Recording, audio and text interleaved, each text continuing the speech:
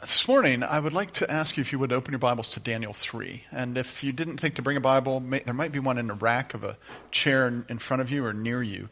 And if you have the Bible app, you can follow along there as well. I want to talk to you a little bit about security and insecurity today. I was with a group of men yesterday. I learned a new word. It came from Matt McCracken. Matt teaches me many things. It's not a word, it's actually two words, maybe hyphenated. Doom scrolling. How many have ever heard that before? You ever heard that before? Three of us, yeah. Matt's wife and Sean and me, right? Okay, yeah. But even though you never heard it before, you know exactly what it is, right? Doom scrolling. It's just getting on the news or social media or whatever and scrolling and just feeling a sense of doom because of all the stuff that you're seeing there, right? Even sports, on Twitter I'm following sports things and I'm like, what? Roethlisberger's retiring? What will happen now? And that makes me feel a little insecure. And then I read about what's going on in Ukraine and Russia, and I feel a little less secure. And then I read about the Mideast, and then I read about Washington and Harrisburg and Clearfield County, and I'm just really insecure from all the doom scrolling, right? Yeah, I think insecurity is a word that we don't use a lot, but it is a word. It is a word that maybe would be helpful for us to think about and to consider, how are we dealing with that sort of thing? In fact, if I say this to you, if I say, Joey, right? Joey, he's really insecure. What goes through your head when I say that? What does insecure mean to you? It means he's filled with anxiety. A definition says he's filled with fear, maybe self-doubt, maybe a lack of dependability or certainty on his part. Not a lot of confidence there. He's plagued by insecurity. Not a lot of assurance, not a lot of stability. You really didn't need to have those definitions thrown at you in order to know that you don't want to be characterized as someone who is insecure. You don't want to be Joey. In fact, you probably don't even want to hang around Joey a whole lot because insecurity is not a good quality. I really want to say three things to you about security today, about insecurity. First, I want to say that first one. Insecurity is not a good quality. Second, I want to add to that. Insecurity is a dangerous quality. And third, I want to say to you, insecurity is something you can avoid. Something you can be rid of in your life. So we're going to go through Daniel 3, and we're going to just kind of talk about the story, and then we're going to make some observations about it. If your Bible's open in chapter 1 of Daniel 3, you can see, in verse 1 of Daniel chapter 3, you can see Nebuchadnezzar the king is on a power trip. It says, King Nebuchadnezzar made an image of gold 60 cubits high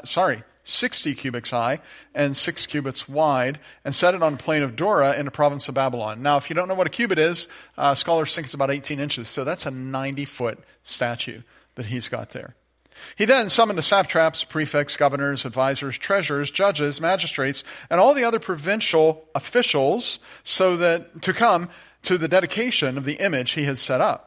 So the satraps, the prefects, the governors, the advisors, the treasurers, the judges, the magistrates, and all the other provincial officials assembled for the dedication of the image that King Nebuchadnezzar had set up, and they stood before it.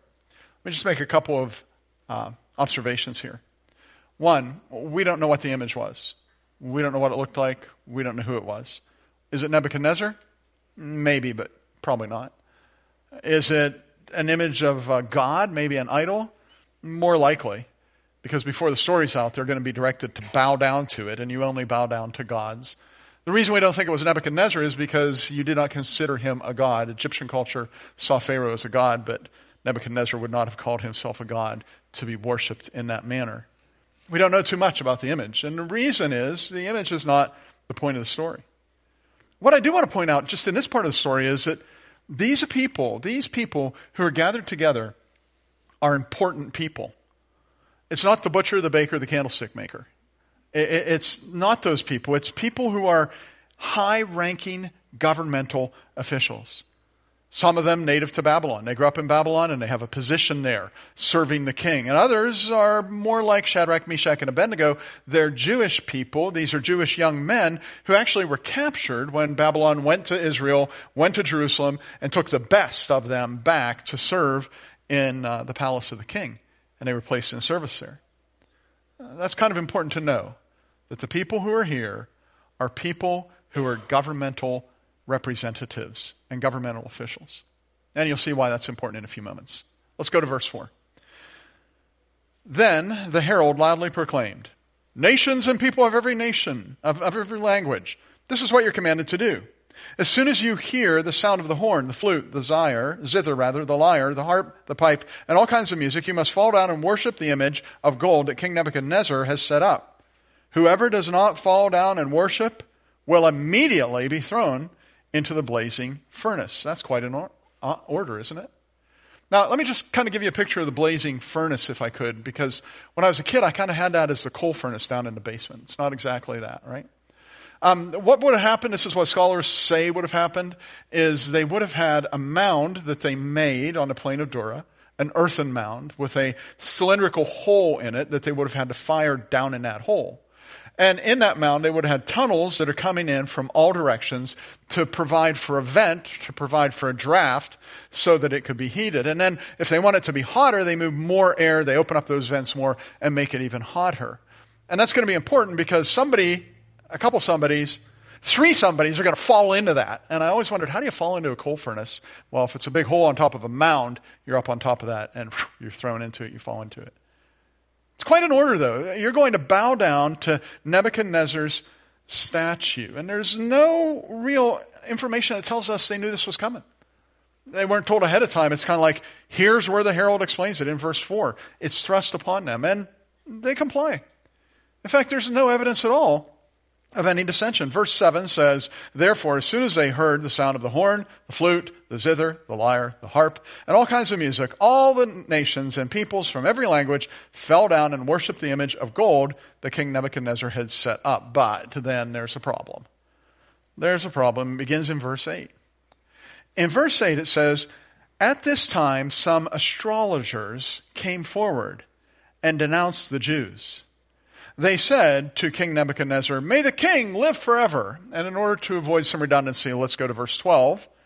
It says, there are some Jews whom you set over the affairs of the province of Babylon, Shadrach, Meshach, and Abednego, who pay no attention to you, your majesty.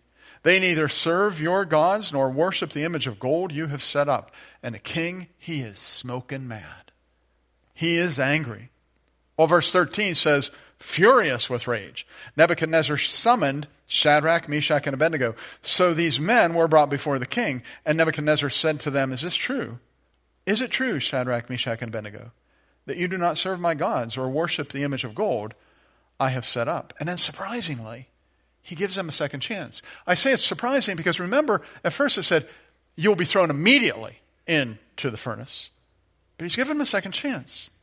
And he adds a question. In verse 15, he says, now when you hear the sound of the horn, the flute, the zither, the lyre, the harp, the pipe, and all kinds of music, if you are ready to fall down and worship the image I made, very good. But if you do not worship it, you will be thrown immediately into a blazing furnace. Then what God will be able to rescue you from my hand? And these three men have an answer. In verse 16, it says, Shadrach, Meshach, and Abednego replied to the king, King Nebuchadnezzar, we do not need to defend ourselves before you in this matter. And then they made what one commentator noted is probably one of the most powerful statements of faith in all of Scripture. Listen to what they say. Verse 17. If we are thrown into the blazing furnace, the God we serve is able to deliver us from it, and he will deliver us from your majesty's hands. But even if he does not, we want you to know, your majesty, that we will not serve your gods or worship the image of gold you have set up. Wow. That's gutsy. That's powerful. They know that means they're going into the furnace. And that's exactly what happens. Verse 19. Then Nebuchadnezzar was furious with Shadrach, Meshach, and Abednego, and his attitude toward them changed. He ordered the furnace heated 7 times hotter than usual and commanded some of the strongest soldiers in his army to tie up Shadrach, Meshach, and Abednego and throw them into the blazing furnace. So these men, wearing their robes, trousers, turbans, and other clothes, were bound and thrown into the blazing furnace. The king's command was so urgent that the furnace so hot that the flames from the fire killed the soldiers who took up Shadrach, Meshach, and Abednego. And these 3 men, firmly tied, fell into the furnace. It seems like that would be the end of the story. Let's go ahead and pronounce the benediction and go home. And it would be the end of the story, except something strange is happening. Take a look at verse 24. Then King Nebuchadnezzar leaped to his feet in amazement and asked his advisors, "Weren't there 3 men that we tied up and threw into the fire?" They replied, "Certainly, Your Majesty." He said, "Look, I see 4 men walking around in the fire, unbound and unharmed, and the 4th looks like a son of the gods." Now, we're not going to spend a lot of time on this. I'll just say that many scholars conjecture that this 4th person is Jesus. It's Christ. And they have good reason for that. They feel like it is God who is there because look at the language, a son of the gods, and think as well about the odds that the Son of God would not be the son of the gods there. On top of that, Jesus is the one member of the Godhead, Father, Son, and Holy Spirit. He's the one member of the Godhead who took on flesh. The one member of the Godhead who was incarnate, which means enfleshed. And so scholars conjecture that this is Christ in the flesh, in the fire, with these men. And it kind of makes sense that it would be. Even though I walk through the valley of the shadow of death, you are with me, the psalmist says. Nebuchadnezzar doesn't know who it is. So in verse 26 we read, Nebuchadnezzar approached the opening to the blazing furnace and shouted, "Shadrach, Meshach, and Abednego, servants of the Most High God, come out, come here." I think it's funny that he doesn't want the 4th guy to come out. I don't know who that is, but leave him in there. Right? And the men come out of the fire. At the end of verse 26 says, "So Shadrach, Meshach, and Abednego come out of the fire. And the satraps, prefects, governors, and royal advisors crowded around them. They saw that the fire had not harmed their bodies, nor was a hair on their heads singed. Their robes were not scorched, and there was no smell of fire on them." And then a couple really neat things happen. Nebuchadnezzar is shocked. God is glorified. Shadrach, Meshach, and Abednego, they get a promotion. Listen to it. Verse 28. Then Nebuchadnezzar said, "Praise be to the God of Shadrach, Meshach, and Abednego, who sent his angel and rescued his servants. They trusted in him and defied the king's command and were willing to give up their lives rather than to serve or worship any god except their own God. Therefore, I decree that people of any nation and language who say anything against the God of Shadrach, Meshach, and Abednego be cut into pieces and their homes be turned into piles of rubble, for no God can save in this way. No other God can save in this way."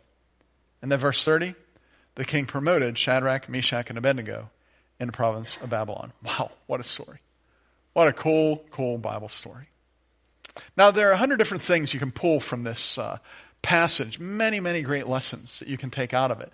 But what I would like to ask you to do is to give some thought to the role of security, not like a security guard, but rather just security and insecurity. The role that they play in this story. And I want to suggest to you that insecurity is volatile. It's explosive. Have you ever considered what in the world would make Nebuchadnezzar choose to do this? What precipitated his decision to build an image of gold 90 feet high, at least it's gold plated or inlaid with gold, 90 feet high, and have everybody come out and bow down before it? What's going on? That's a big statue. To get some perspective, I have an image for you on the screen here. The images that you're looking at there in Egypt, they're called the Colossi of Memnon. Do you see the people standing around the bottom of them? Those images are 60 feet high. You're going to have to add 30 more feet if you're going to have an image the size of the one that was on the plain of Dura. This is a big event. What would make Nebuchadnezzar do this? And he's got every political leader you can imagine. When I was reading that, the governor, the satrap, the this, the that, I felt like it was a Dr. Seuss book almost, All those people that are coming there, this is like it's beyond the State of the Union address. Everybody is there who is in power. Just about everybody. And there's a command coming.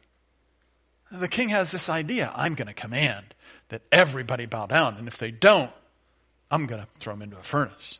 Why would he do that? Well, I have an idea. It's not my own. As I was researching this, I learned that Babylonian history tells us that around this time period, there was a revolt in Babylon. A coup, so to speak, because a group was trying to overthrow Nebuchadnezzar as king. Let's get him out of here. Let's put a new king in. And so some scholars feel that this may have been Nebuchadnezzar's way of testing the loyalty of his people and of cementing his authority, firming his rule up. And if that's the case, think about this. If that's the case, then this whole gathering on the plain of Dura is a manifestation of one man's insecurity. Insecurity. It is volatile.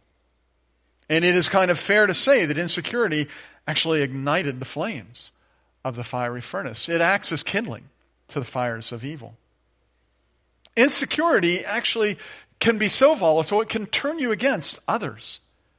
Hey, can I pet your dog? Yeah, just don't scare him. What do you mean? Don't scare my dog. Why? Because if you scare him, he might bite you.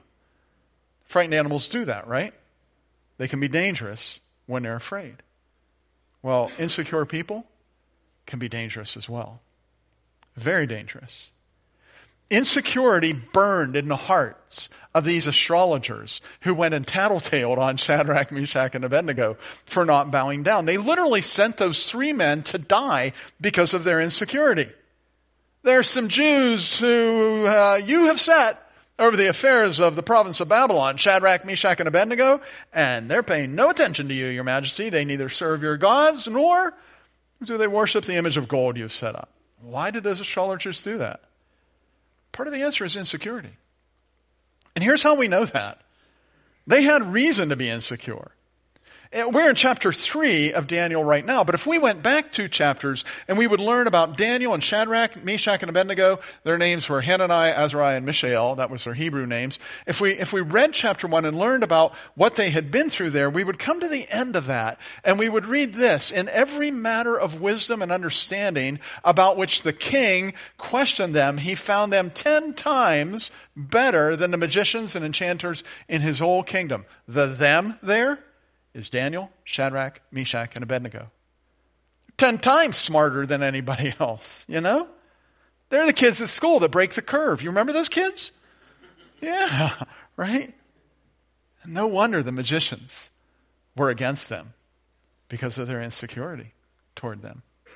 You see it again at the end of the next chapter. In chapter 2 of Daniel, Daniel has this incredibly impossible task of interpreting a dream, and everyone's going to be killed if they can't interpret this dream, and God gives Daniel the interpretation, and everyone then is saved.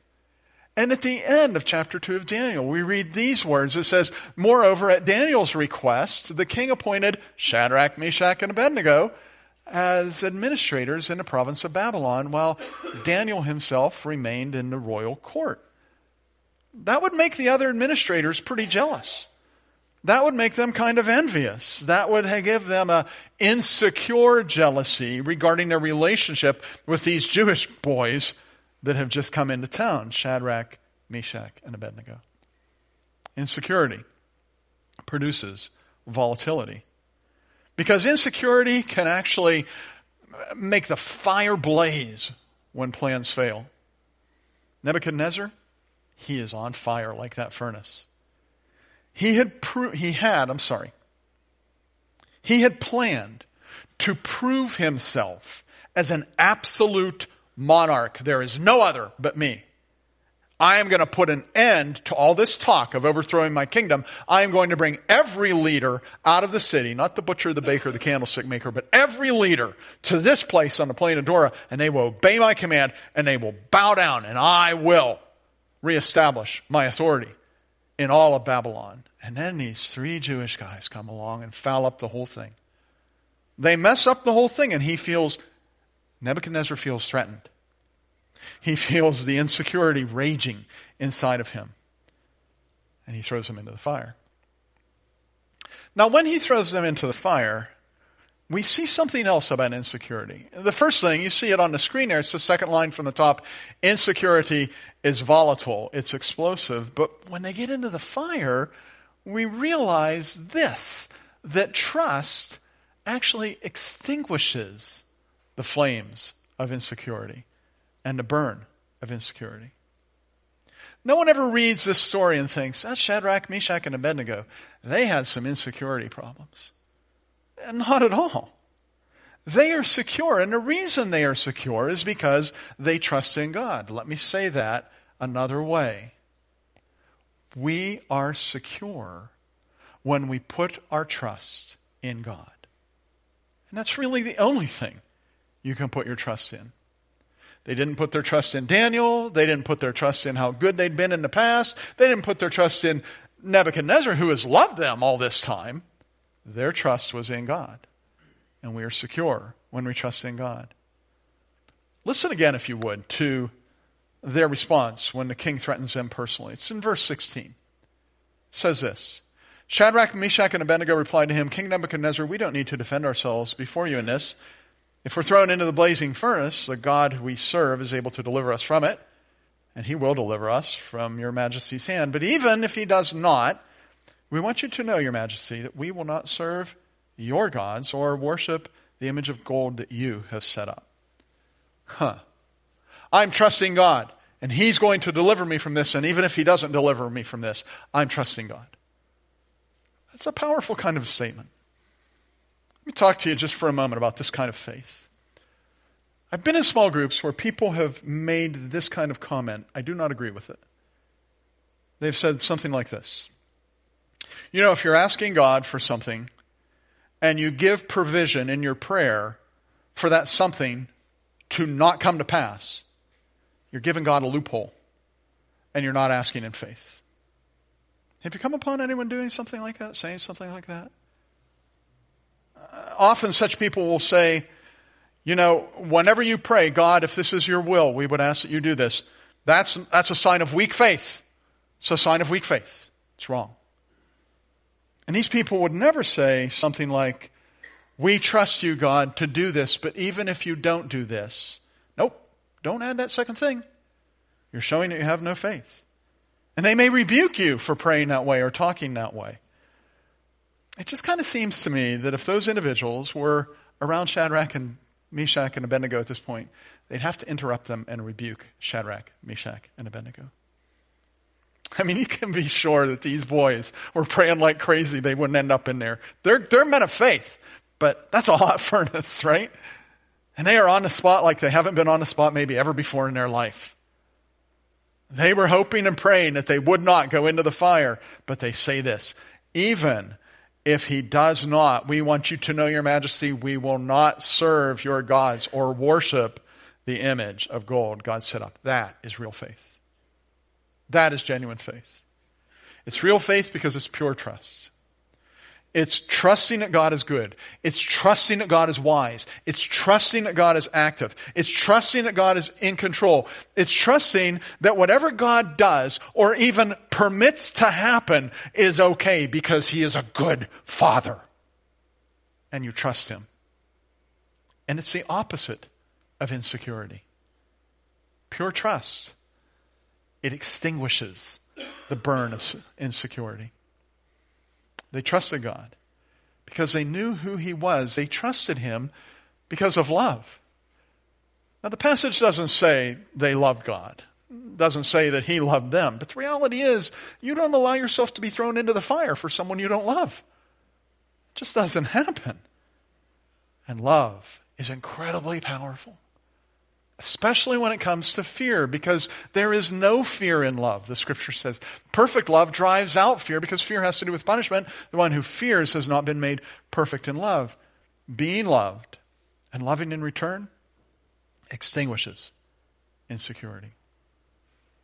Shadrach, Meshach, and Abednego is a story of the power of security that comes from the love of God. Let me ask you something. What fire are you facing? Maybe I should have put what fires are you facing? The whole time I was writing this sermon, I was facing a fire. Just, wow. How am I going to deal with this? Just facing a fire. You face a lot of them, right? We all do. Health-related. Financial fires. Relationships that are volatile and sometimes explosive. A loss of power or status that you once had. Someone bullying you, someone mocking you, someone picking on you on Facebook or whatever. All those fires, from great furnaces to those stinking little fires that just sting like crazy. What fire are you facing? And more importantly, what is that fire doing to you? What is it doing to you? Is it robbing you of your security? Are you reacting to it like Nehemiah? Are you scheming? Nehemiah, that was a scheme he had. That whole thing about that 90-foot statue and everything else, it's just a big scheme to remedy his insecurity, his fear that he'll lose what he has. He wants to be free of that. Didn't work. Are you scheming? Are you burning with anger? Because Nehemiah was. And sometimes we want to burn with anger when things don't go our way.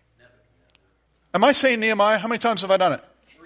3 times. How many times? I'm looking at my wife. She's over there going, blah, blah, blah. I'm like, did I spell scheming wrong? How many of you, when I said Nehemiah, you automatically replaced it with Nebuchadnezzar in your brain? I love you guys. I love you guys. I love you guys. Okay, let's start over. Open your Bibles to Daniel chapter 3. Nebuchadnezzar had a great scheme put in place. A great scheme put in place. What about you? Is that how you're going to deal with this? Through scheming? Nebuchadnezzar was burning with anger. How about you? Is that how you're going to deal with the fire you're facing? Or what about just fearfully trying to eliminate your alleged adversary by conniving and manipulating, perhaps? I know that none of us are trying to throw anybody into a furnace on top of a mound of ground on a plain of Dura.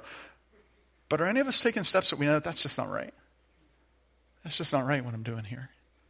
And I'm doing this wrong thing because of my insecurity. There's a lot of Nebuchadnezzar in me. I don't want to be marked by that kind of insecurity. I don't want to be a schemer. I don't want to be someone burning with anger. I don't want to be someone fearful and conniving. If you don't want to be marked by such insecurity, then what are you doing to prepare for the fire? What can you do to prepare for it? Shadrach, Meshach, and Abednego found security in God. They're aliens. They're foreigners here. Even prisoners in Babylon. And yet they had seen the hand of God in their lives again and again. We talked about it at the end of chapter 1 when they were 10 times better than everybody else. And then at the end of chapter 2 when they were appointed to this position because of what God did in Daniel's dream and showing Daniel the dream rather. Shadrach, Meshach, and Abednego, they prepared for the fire by the way they focused their attention. Let me tell you, they could have focused their attention completely differently. And this might be the way I would have focused my attention. Here we are. We're going into the fire. It's not bad enough that we were taken from our homes in Jerusalem. It's not bad enough that we were taken prisoner here in Babylon. It's not bad enough that we're serving this foreign God and missing what it's like to live back in the Holy Land, in the Promised Land. It's not bad enough, but now we're going into the fire. Man, bad things just keep happening to me again and again and again. I would have been deeply tempted to respond that way at this point. But they didn't. Their focus was different than that. And that is what gave them security. Their focus was on God's faithfulness. We believe He will deliver us from your hand, King. And even if He doesn't, we're okay with that because we know who He is. And we know what He's like. And He's a good Father. I want to give you 3 things that you can do. 3 things that you can do to prepare for the fire. Because we all got fires in front of us. All of us. And this first one's going to sound a little familiar. Look to the cross. Look to the cross. When I survey the wondrous cross on which the Prince of Glory died, my richest gain I count but loss. I pour contempt on all my pride. See, from his hands, his head, his hands, his feet, sorrow and love flow mingled down. Did e'er such love and sorrow meet? Or thorns compose so rich a crown? Look to the cross. Because when you look to the cross of Jesus, what you see is a God who loves you deeply. Deeply. The Apostle Paul says in Romans 8, verse 32, He who did not spare his own son, but gave him up for us all, how will he not also, along with him, graciously give us all things? Number one, look to the cross. Number two, look to God's call in your life. If you are a believer, if you are a Christ follower, that wasn't your idea. You didn't get in your head, hey, I think I'm going to find a God who maybe died for my sins. I wonder if there's any around. None of us got that. But rather, a still, quiet voice of the Holy Spirit, the Holy Spirit, said, come. Come. Softly, tenderly, Jesus calling, come home. Come to me. If you're a Christian, you heard that voice. What's really weird is I forget that I heard that voice sometimes. But if I look back at that and say, yeah. You know, in Revelation, there's a passage where it talks about those of God overcame the enemy by the blood of the Lamb, that's the cross, and the word of their testimony, that's a remembrance of their calling and a response to it. If you want to avoid insecurity and walk in the security of God, remember that He called you. And He tells this parable about a guy that had 100 sheep and lost one of them and left the 99 and went and got the one. And the point is that you should feel such great love and security in Christ, because if you were the only one He needed to die for, He'd have done it. Do you understand that? I don't. Right? But I trust it and I believe it. And so when insecurity comes knocking at your door about how you look or about how you speak or the fact that you said Nehemiah not once but 3 times in a row in a sermon, right? When it comes knocking at your door, you say, that is not what I'm looking at. I am looking at the cross of Christ. I am looking at the fact that He came and got me. And number 3, if you want to prepare for the fire, remember all the other fires He's delivered you from.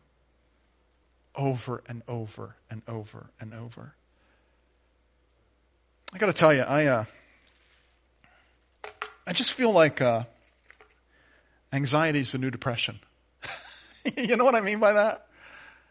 Because I feel it. I think we all feel it. I think it's because we're overwhelmed with so much doom scrolling in our life. And so much of that. And it just fills us with anxiety.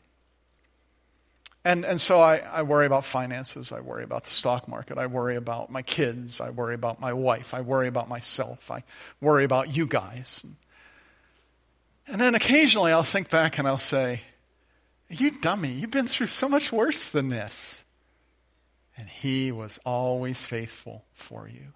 Always faithful for you. And now I've kind of added a thing to that. Just in the past couple months, I've added this. I can't wait till I'm done with this so I can look back and say, look how faithful He was then. I can't wait to see what He does in May of 2020 so that in May of 2025 I can look back and say, look what He did. Did I get my numbers mixed up there? How many of you fix it in your head? God bless you. I love you. I knew I messed it up. I just look at Laurel and she's like, don't do that. You're...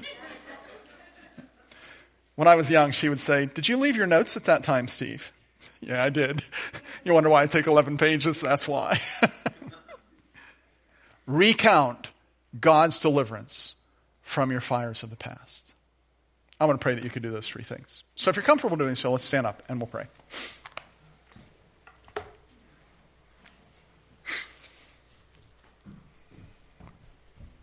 So, as we prepare to pray, what fire are you facing? What fire are you facing? Is it making you feel insecure? And do you find yourself tempted to behave like Nebuchadnezzar? To manipulate, to connive, to scheme, to get angry? You don't have to. And you don't want to, because you don't want to be Joey. Nobody wants to be around Joey, that insecure guy, right? You want to be secure.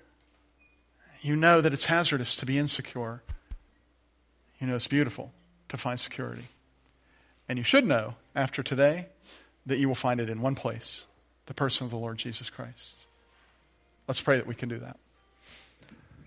Lord Jesus, as we give thought to this story, as we prepare for the fire, we remember you on the cross.